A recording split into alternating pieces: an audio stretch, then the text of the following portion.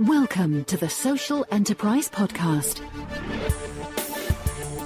Hi, I'm Rupert Schofield, President and CEO of Finca International. Today I'm hosting Alessandra Berg, the founder and CEO of Top Tier Impact. Alessandra, welcome to the podcast. Thank you so much, Rupert. It's great to be here. Wonderful. Well, it's great to have you. So why don't you tell us a little about your organization, and then maybe we'll explore your personal journey. You've already shared some details with me, like you're an Oxford grad, I guess.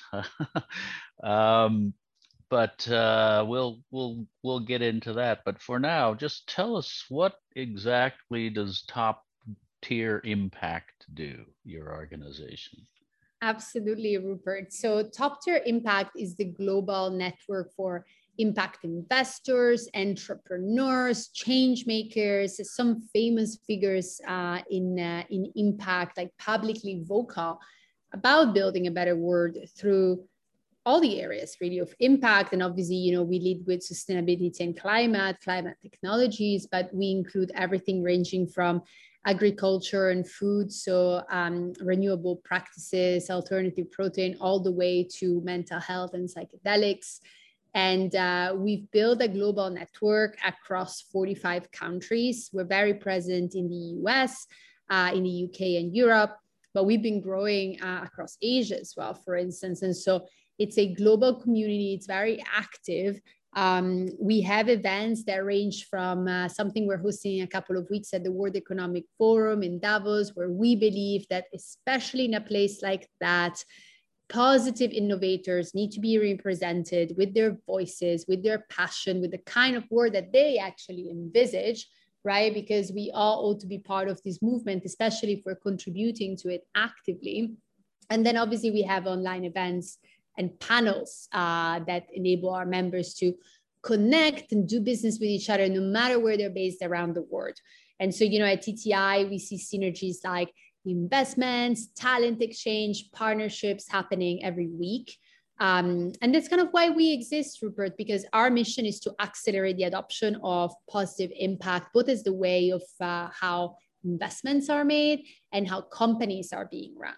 Now, obviously, that's the case for startups, but also for corporates and larger companies to align with impact and sustainability. That is something we do. We have a couple of other units under Top Tier Impact. Top Tier Impact has become a group. And my journey, perhaps we'll get to it in your next questions, but my journey has been very organic and fast at the same time, because I set up Top Tier Impact 3 years ago at this point, and people typically believe we've been around for over a decade. There's 10 men behind it, right? And actually, the reality is a little bit different. And I think it's because the ecosystem, the impact ecosystem, is really looking for something like this and looking for the kind of support that we're able to bring, to this ecosystem. And so it's been an interesting journey. Okay, wonderful. Well, let's get started on it. So where should we pick you up? You're born in Switzerland, but you haven't lived there for a while, I guess. Right. But so where did you go from there to where? What did you do and so forth? But what I want to eventually get to is the genesis for this concept of Top Tier Impact. How did you come to that as the intervention? I mean, you spoke about some of the problems in this world already, and holy smokes, talk about living in a difficult time. There's almost no problem we don't have right now. It's incredible.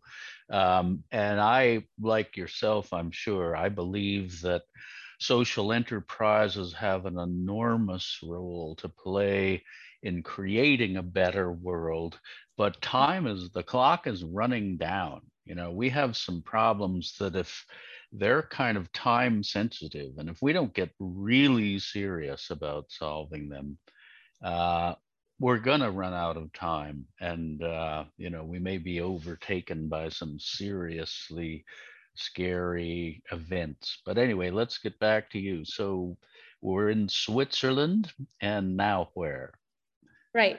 Well, really at the core, I'm a system thinker, and I've gone deep into system design, governance design, and that journey started as a child with just just strong interest in understanding how the world works, in understanding especially you could say ultimately how our economy, our exchanges as humans work. And that was coming very much alongside being an entrepreneur to the core. I started my first business when I was 11 years old, and I started by selling all my books and toys because at the time I thought, well, I'm an adult now, I'm 11, and I just don't play with toys anymore. And it's rather than having them in our basement, it's time to make a statement and actually sell them. And so that was really like the start of having my stand and putting myself out there, training some friends to support me with that.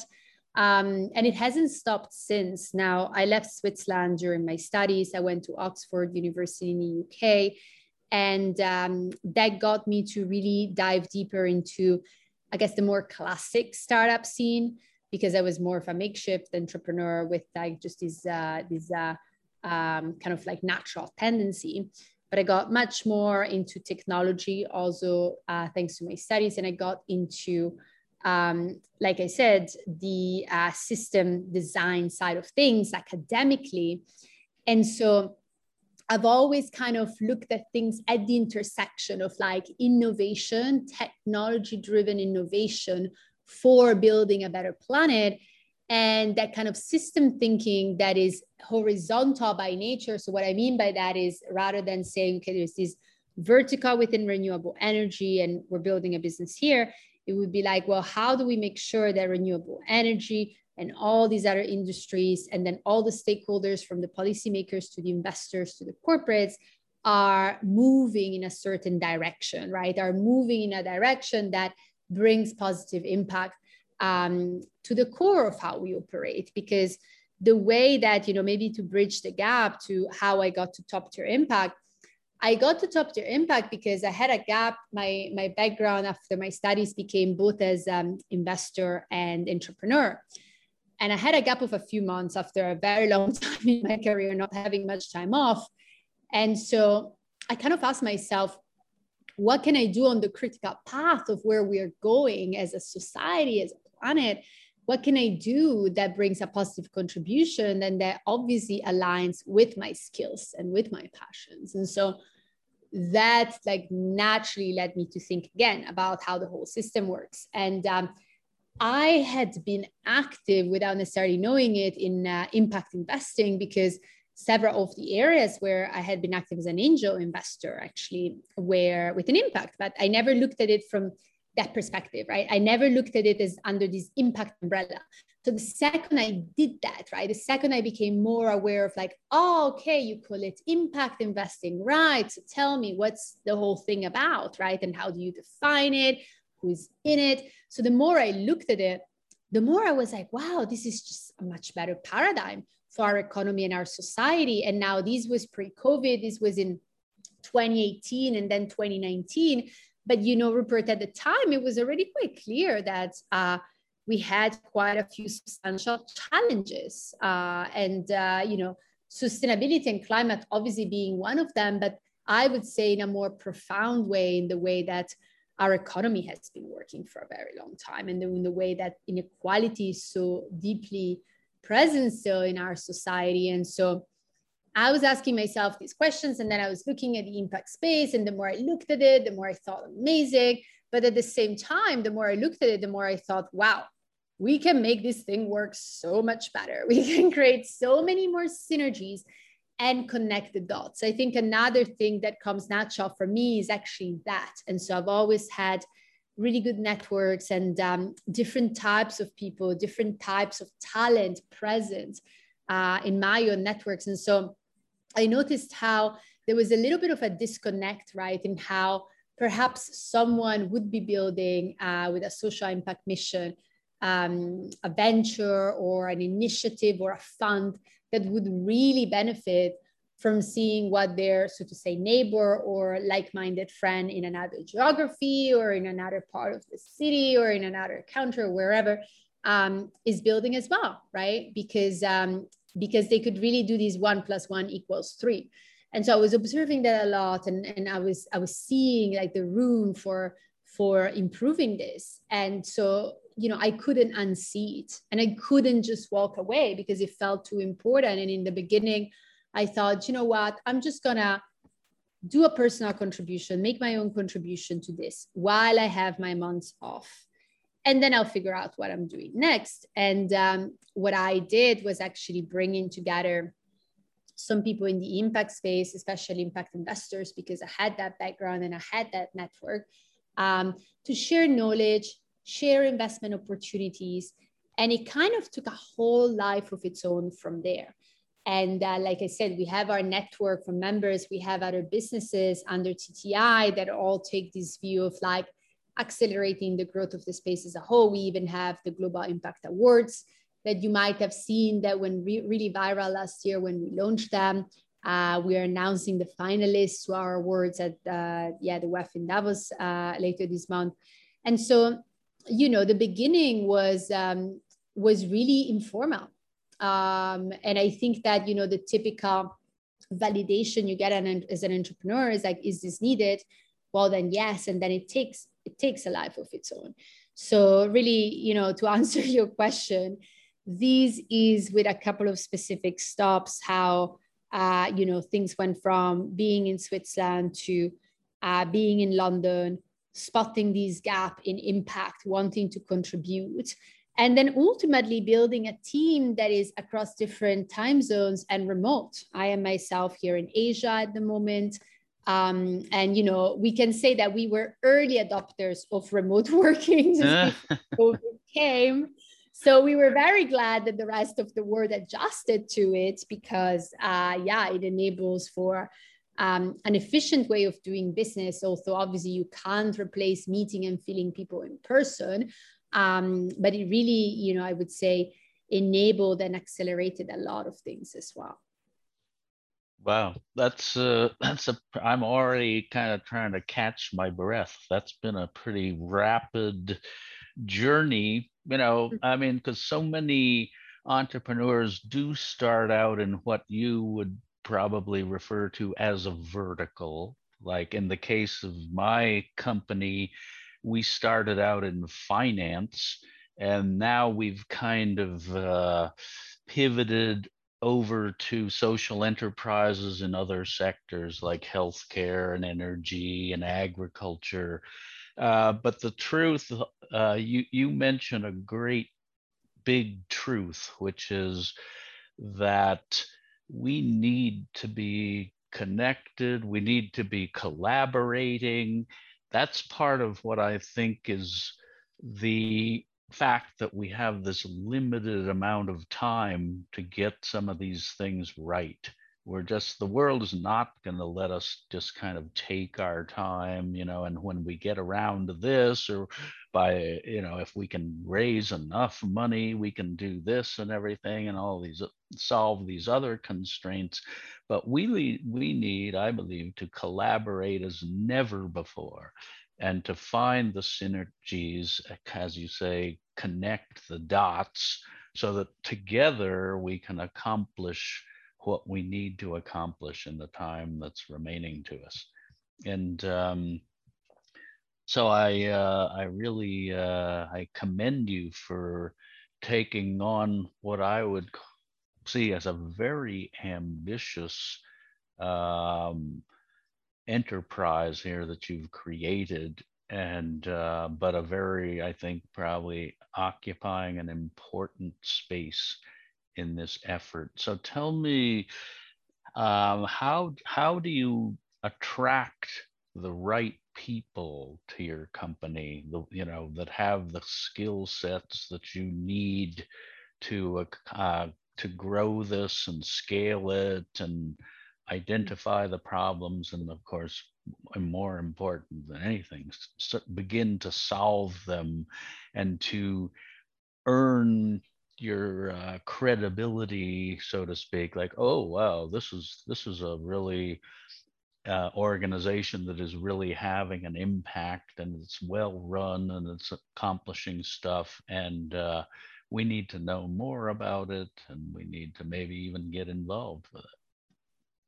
Absolutely. And the point about attracting here is that it happens in a very natural way for us. The right people find us, and they find us in terms of applying to join the top tier impact community. They find us in terms of being on our team as well. We've been hiring, for example, for ops right now. And it kind of comes our way, right? Like the right people feel it, come across it, resonate with it. And to sort of bridge it to what you were talking before about being collaborative, Rupert, because I really believe that that is part of our next evolution. Our next evolution as a species that is so advanced, building a whole civilization out of this natural kingdom that we're coming out from. Frankly, the next step is to really embrace radical collaboration to a whole new level, because it makes us more efficient.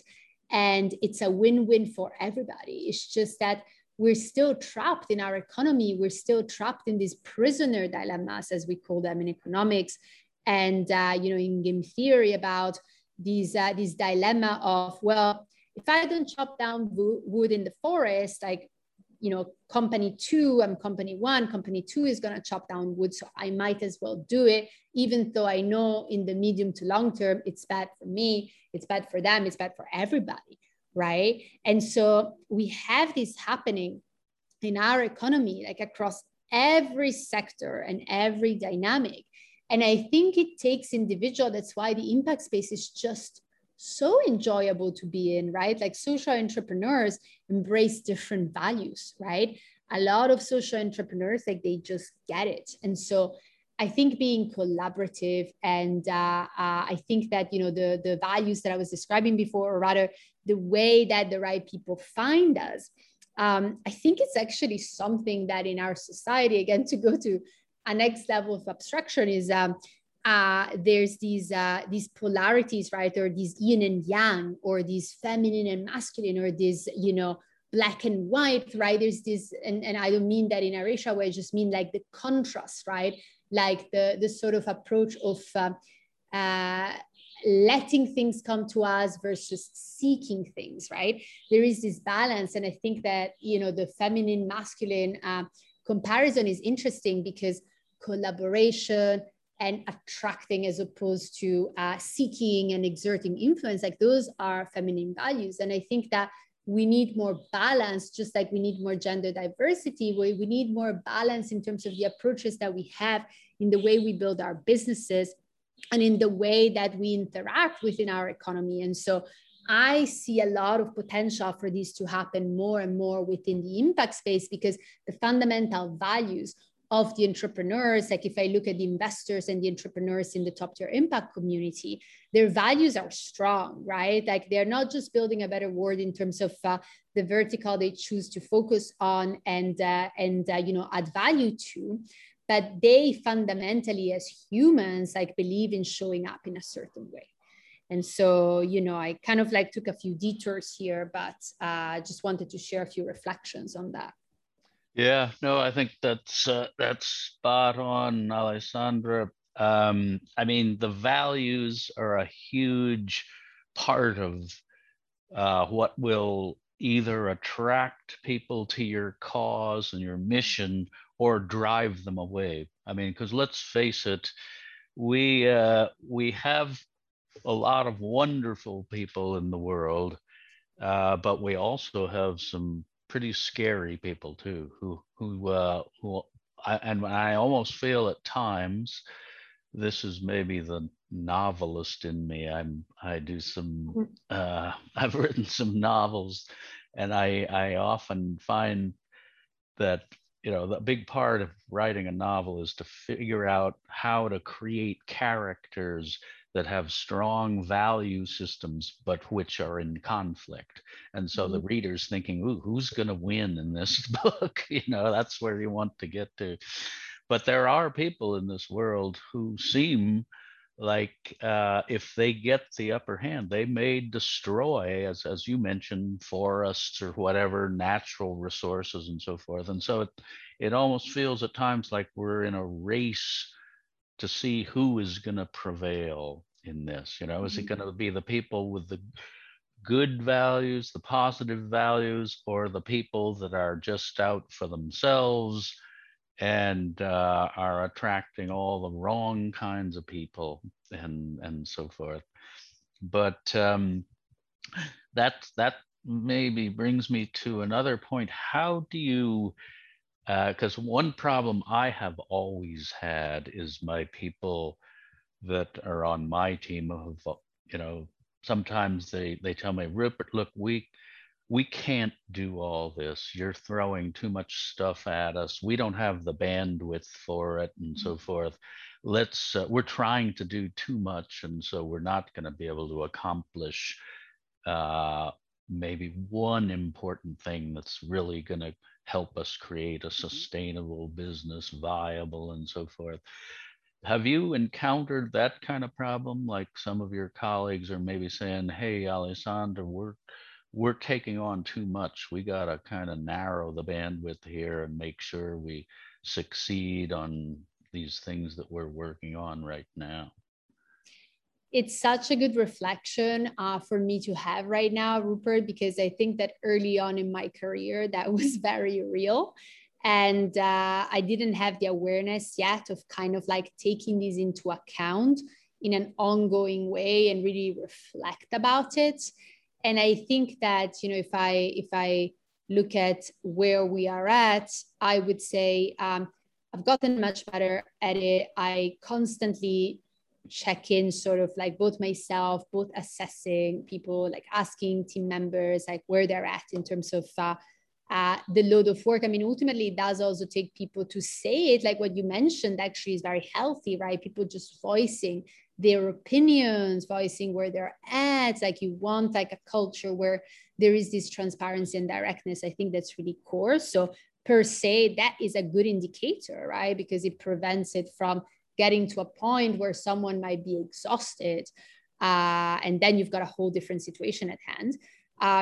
So I would say that all in all, we do maintain a balance, but at the same time, our balance is very active as well. And so we definitely have periods where we're like right now is a period like that, because we're preparing for one of our in-person events, very big conference, lots of our investors and members coming. And so we're just seeing that all hands are on deck and the team is very busy. With that said, again, it does feel like it's still within balance, or rather it's understood that it's a specific push. And so, you know, to kind of counteract that, like already thinking, you know, I've already thought, well, next month, right, there's got to be buffer. Some people are going to be on holiday, like that's all good. But it's a continuous balance. And I think that the sort of the checking in to see, well, now we have too many balls up in the air, or there are too many things going on, like that also is a continuous process, right? Because when you're building an enterprise from scratch, when you're innovating, that's kind of how it's happening, right? It's happening because you're spotting opportunities, you're going in certain directions. And so then you continuously balance it out for, right, this is interesting. Is it sort of like core or priority to where we're going? And you continuously adjust with that. When you look out at the global landscape, who do you see as the leaders right now in things like social enterprise, or that are seriously making a big difference, a positive impact? They seem to be very creative, innovative people, and they've already demonstrated their that they're a positive force for change, and we somehow need to make sure they remain at the forefront of our efforts, because they're they're doing the right stuff, and they're not, they're not trying to pull us in the wrong direction?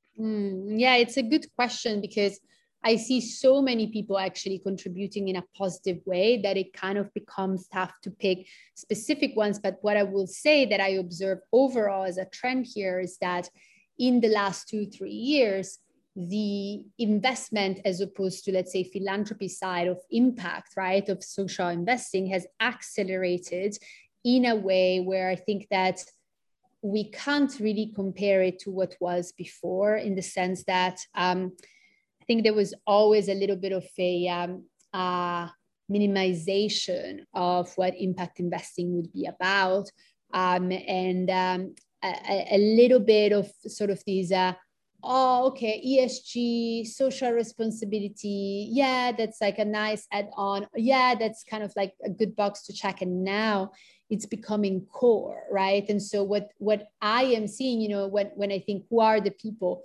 who are leading in a positive way, actually is that there are more and more change makers that are playing a role in taking these into the mainstream, right? And they're no longer just at the fringes or in a CSR department of a company. Maybe they're on the board, maybe they're executives, maybe they're investors of big funds that make a commitment to this. And so what I am seeing that is encouraging is these change makers like coming up in really relevant places that can sort of like, tilt the scale, right? Like help us tilt the paradigm. So I'm not sure if in your organization, but I know that a lot of investment companies that I have been familiar with and sometimes even associated with, they feel that there is a strong trade-off between generating a financial return on their investments, like kind of like Wall Street, you might say, is basically 100% focused on that aspect of investing, and maybe 1% on, ESG and other stuff like that. Maybe that's a very cynical point of view, but I have seen this tension even in the impact investors who claim to be number one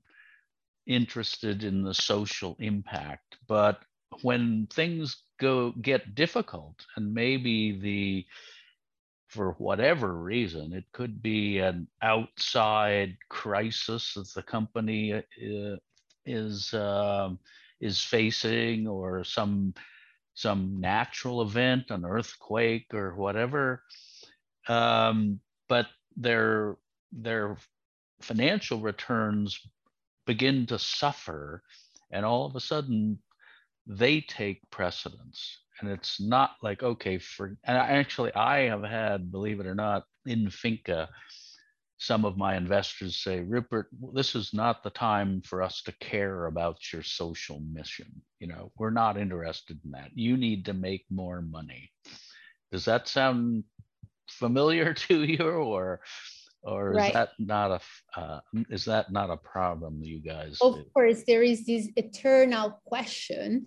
And I have a lot to say to this. Now, to step back before we go into the details, I think that it all comes down to incentives. And so the system thinker in me says, well, what is the economic system incentivized to do, right? And so I'll give you an example. Right now with venture capital funds, there are starting to be venture capital funds that want to put impact in front of VC funds, because it also helps them with fundraising, that are actually going the extra mile. And so, or, don't want to be cynical with saying that, but we definitely see that part as well. And it's fine as long as things are done properly, which is what I'm getting to. Because what we are seeing some of them doing is to truly align their incentives with impact. What does that mean? That means you're not just saying, oh, I'm an impact focused or ESG focused fund, and it's just words at the end of the day, or maybe some frameworks that you put in place, but actually your returns and your carry depends on delivering a certain measurable, quantifiable impact, right? And if you don't, then that's different. And so I think ultimately the incentives part of the picture here is important, because otherwise we're still talking in a marketing circle. And so another part of that is regulation, because we have a consulting business that works with large publicly listed companies on climate risk scenario planning and ESG strategy. And we are as busy as it gets.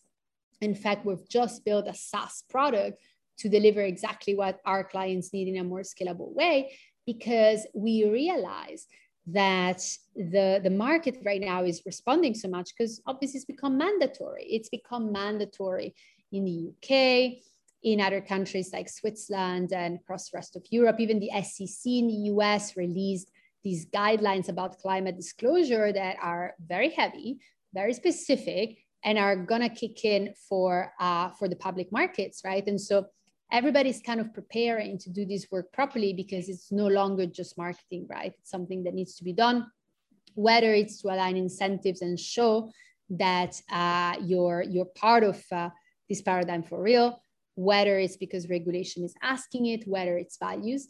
And then another part of your question now is very different. And this is about technology and maturity of technologies.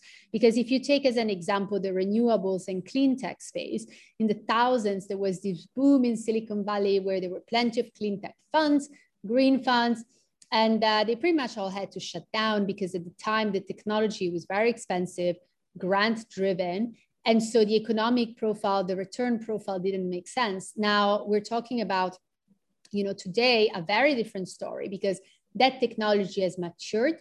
It's cheaper than ever. It's more advanced than ever. And from a financial perspective, it makes so much sense. And so there are a lot of verticals by now in impact, climate, sustainability, social, that are actually very good investment opportunities, some of the biggest investment opportunities of the decade.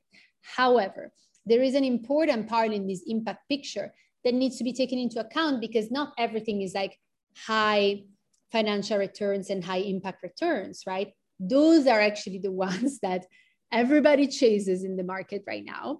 And there is this concept I like of additionality.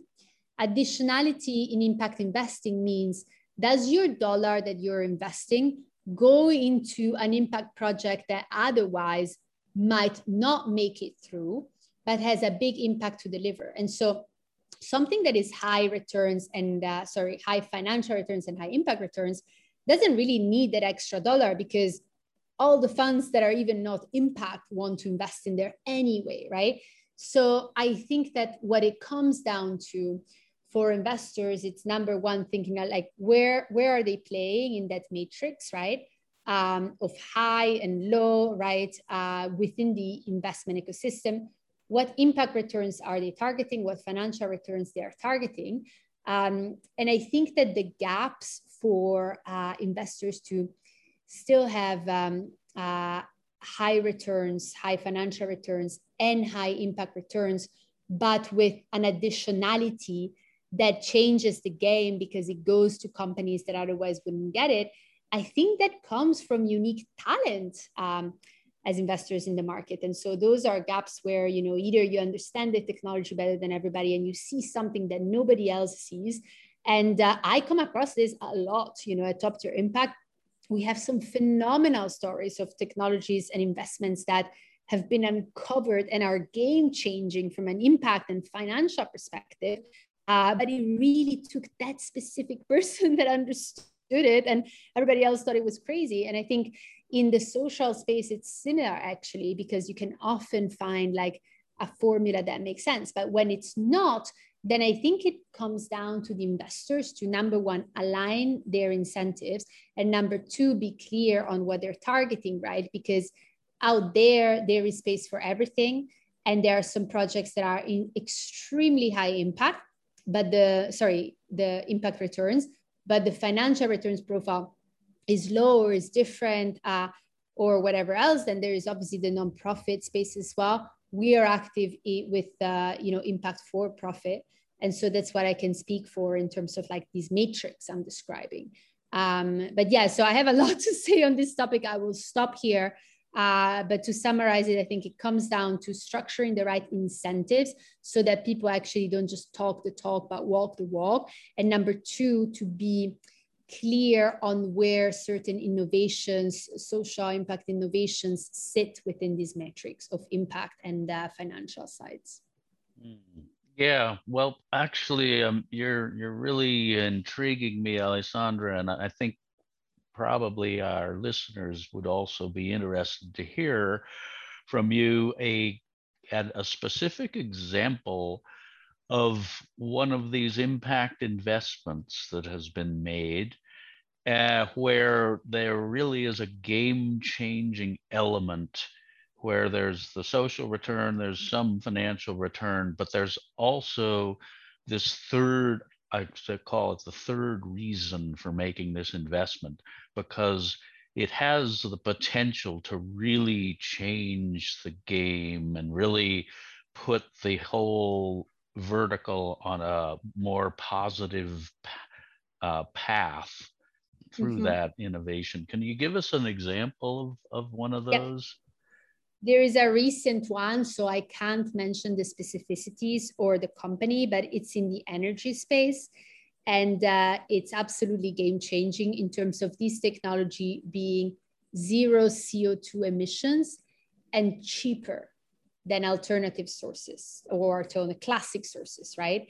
It would be a substantial decrease in cost. And bear in mind, when you said we have all the problems in the world right now, energy is certainly one of them, right? We all know what's been happening to energy prices.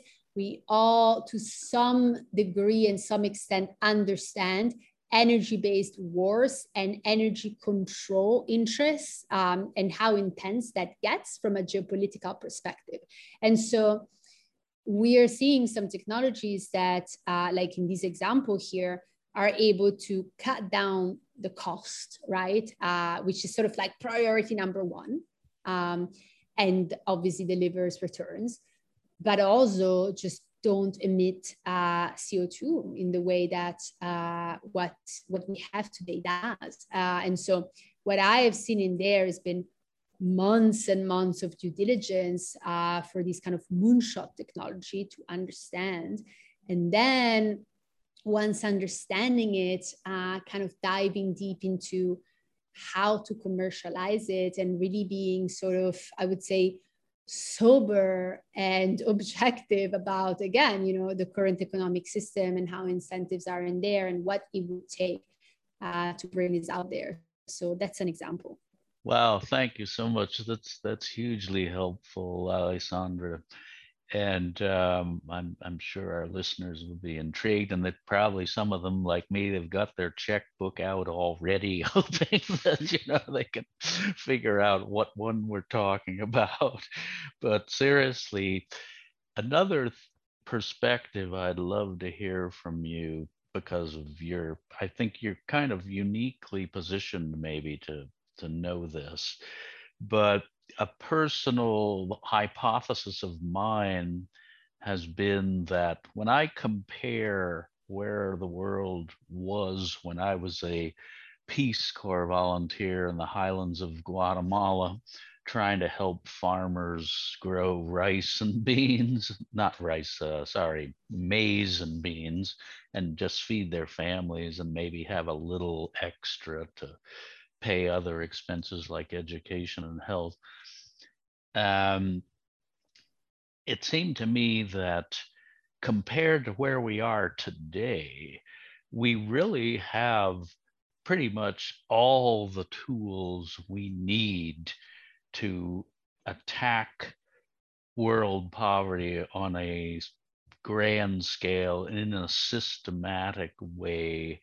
Would you concur with that, or do you think there's still some missing pieces that we just don't have, and so we have an excuse to still coexist with severe poverty, or do you think we actually do have the tools, and if we could mobilize the financing and mobilize, I would say, the political will to focus on this, we really could end world poverty probably in a matter of years versus centuries or decades. Yes, we do have the tools. We do have the tools, and it mostly comes down to human coordination to get this mobilization to happen. Obviously, technological advances always help and can further accelerate that, but we do have what's needed as of today. Good. Well, I'm glad to hear you say that, because I've believed that for some time now. And but let's get to the political dimension of this. Are you as optimistic that we're going to eventually get these political elements under control, and not have to deal with an impending prospect of a third world war that's just going to smash everything to pieces and end all the progress we've made on some of these issues? I think there are different parts to the question and to looking at this. Purely looking at politics and how politics work today, at least in the West, it's tough to really reform the current system to the core. I think that what is encouraging is to see, so, let's call it the public sector right here. And so to see that in the private sector, technologies like distributed systems, blockchain technology, right, the whole Web3 space, which is ultimately highly democratizing, right? Because it says, no, there is no one leader, one politician, one party, whatever, making the decisions. It's the group, it's the collective, it's a collective intelligence, actually. And I think that's how, we've seen over millions of years, or rather studied how nature has developed. Nature is a collective intelligence as well. And it develops as ecosystem, actually, not as a single species, right? The way that we evolve is as an ecosystem. And so we've taken this view of like this single species evolution based on Darwin, based on what's been put out there, but actually it's been proven that it's an ecosystem-based evolution. And so, I think that seeing these technologies emerge is highly encouraging from a wider perspective, political perspective, because again, they go to the core of restructuring the systems we operate through. And I think that the incentives right now in politics, unfortunately, do not optimally align for collective value maximization, as I like to call it. Now, collective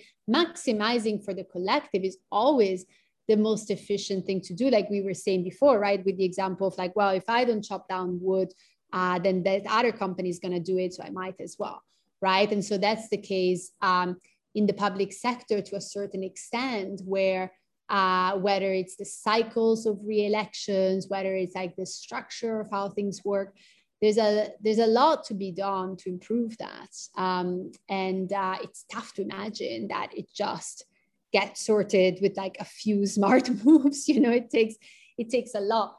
Now, in terms of geopolitical tensions, like that is a different discussion. But again, I think that these dynamics are at play as well, right? I mean, there is this example about the Cold War being a prisoner dilemma, where it's like, well, it's an arms race where we, one side, like the West side says, well, we need to prepare because the East side is preparing as well. And so we just need to be ready, right? And so you're in a prisoner dilemma again, because it's kind of saying, well, if we are not prepared, then they're going to be prepared, then they might do something. So we have to prepare as well. And then you kind of get into that dynamic, right? And I think we need to transcend these dynamics, and transcending these dynamics is a big deal, because it's not just about technologies like Web3, distributed systems, blockchain technology. It's also, ultimately a question of consciousness, right? And where we are, back to the values that we were talking about before. What are we operating out from a value perspective? So there are a lot of things to consider for this question. Yes. Well, listen, Alessandra, I would, we're kind of starting to run short of time here now, but I don't want to leave something important unsaid or undiscussed? What haven't we talked about here today that you'd really like to share with our audience? It's a good question. And perhaps what comes to mind, because I'm about to host and put together a TV series on all things positive impact and innovation. And one thing that comes to mind that really resonates with me is that ultimately, for all of us, it's about switching into our own personal and subjective contribution to a positive paradigm in our own unique ways, because we still have so much of these top down, there is one good solution and then there's the other ones are bad solutions. And I think reality is like hundreds of different shades of color, right? It's not that black and white at all. And so I think for all of us to actually give ourselves some grace, right? And some kind of patience as well in, you know what, you don't need to solve all the problems out there, because that takes a lot, it takes a whole village, but really tuning into the unique skills, the passion, and the angles that each of us have, and that makes us, satisfies us ultimately, right? Because I think that in a society that allows for people to follow that, right, which unfortunately is not quite how our societies are structured today, but in a societies where as many of us as possible opt into saying, you know what, I am, creating this little utopia for myself. I am creating this, this plan, this direction, this way of living. The more each one of us does that, like light bulbs, right? The more these light bulbs switch on and paint a beautiful picture and eventually kind of like, shine light to where there's been darkness, right? And there's been all these problems, right? And sort of like turn them smaller or more irrelevant, right? Because all of us, or as many of us as possible, leading by example offers, frankly, inspiration, but more than inspiration, common sense to a lot of the pointless dynamics that we're still witnessing. And so, that ultimately is about personal power and empowerment for every individual to know that within their own sphere is more than enough to be active, and it's more than enough to show up like that. That's an inspiring thought. And actually, you took the word right out of my mouth. I was about to bring up that empowerment. One thing we discovered at Finca in the early days was that if you can get your ego under control, like, oh, I'm going to save the world, I'm going to accomplish this and that, and you can make room for the people with the problem to solve the problem, then that's going to work out better, because the people that have the problem have the biggest incentive. You talked about that as well. They have the biggest incentive to solve it. Right. Let's face it. And so if you can focus your efforts on putting the tools in their hands and the financial resources in their hands, then you're probably going to get to a more satisfactory result. Well, listen, that's it for today. It's been a pleasure chatting with Alessandra, the founder and CEO of Top Tier Impact. I'm sure we're going to be hearing a lot more about your company in the future. As always, I'd like to hear from you, our listeners, or you can find me on Twitter at Rupert Schofield, and you can listen to more of my podcasts online at www.socentpodcast.org. You can also follow my organization, Finca International, on Twitter at FINCA, or at www.finca.org. If you're an entrepreneur looking to attract investment to an early stage social enterprise, I encourage you to also visit www.fincaventures.com. Alessandra, what's the best way for people to follow you and Top Tier Impact online? Absolutely. So online, we're at www.toptierimpact.com. And you can find me on LinkedIn Alessa Berg. You can find me on Instagram as well at Alessa Berg. And I would say that those are, the best ways to find us. You can also see at toptierimpact.com under network or application how you can apply and to join the network of TTI. Okay, splendid. Thank you so much, Alessandra, and wish you the best of success. I know we're going to be hearing more about you in the future.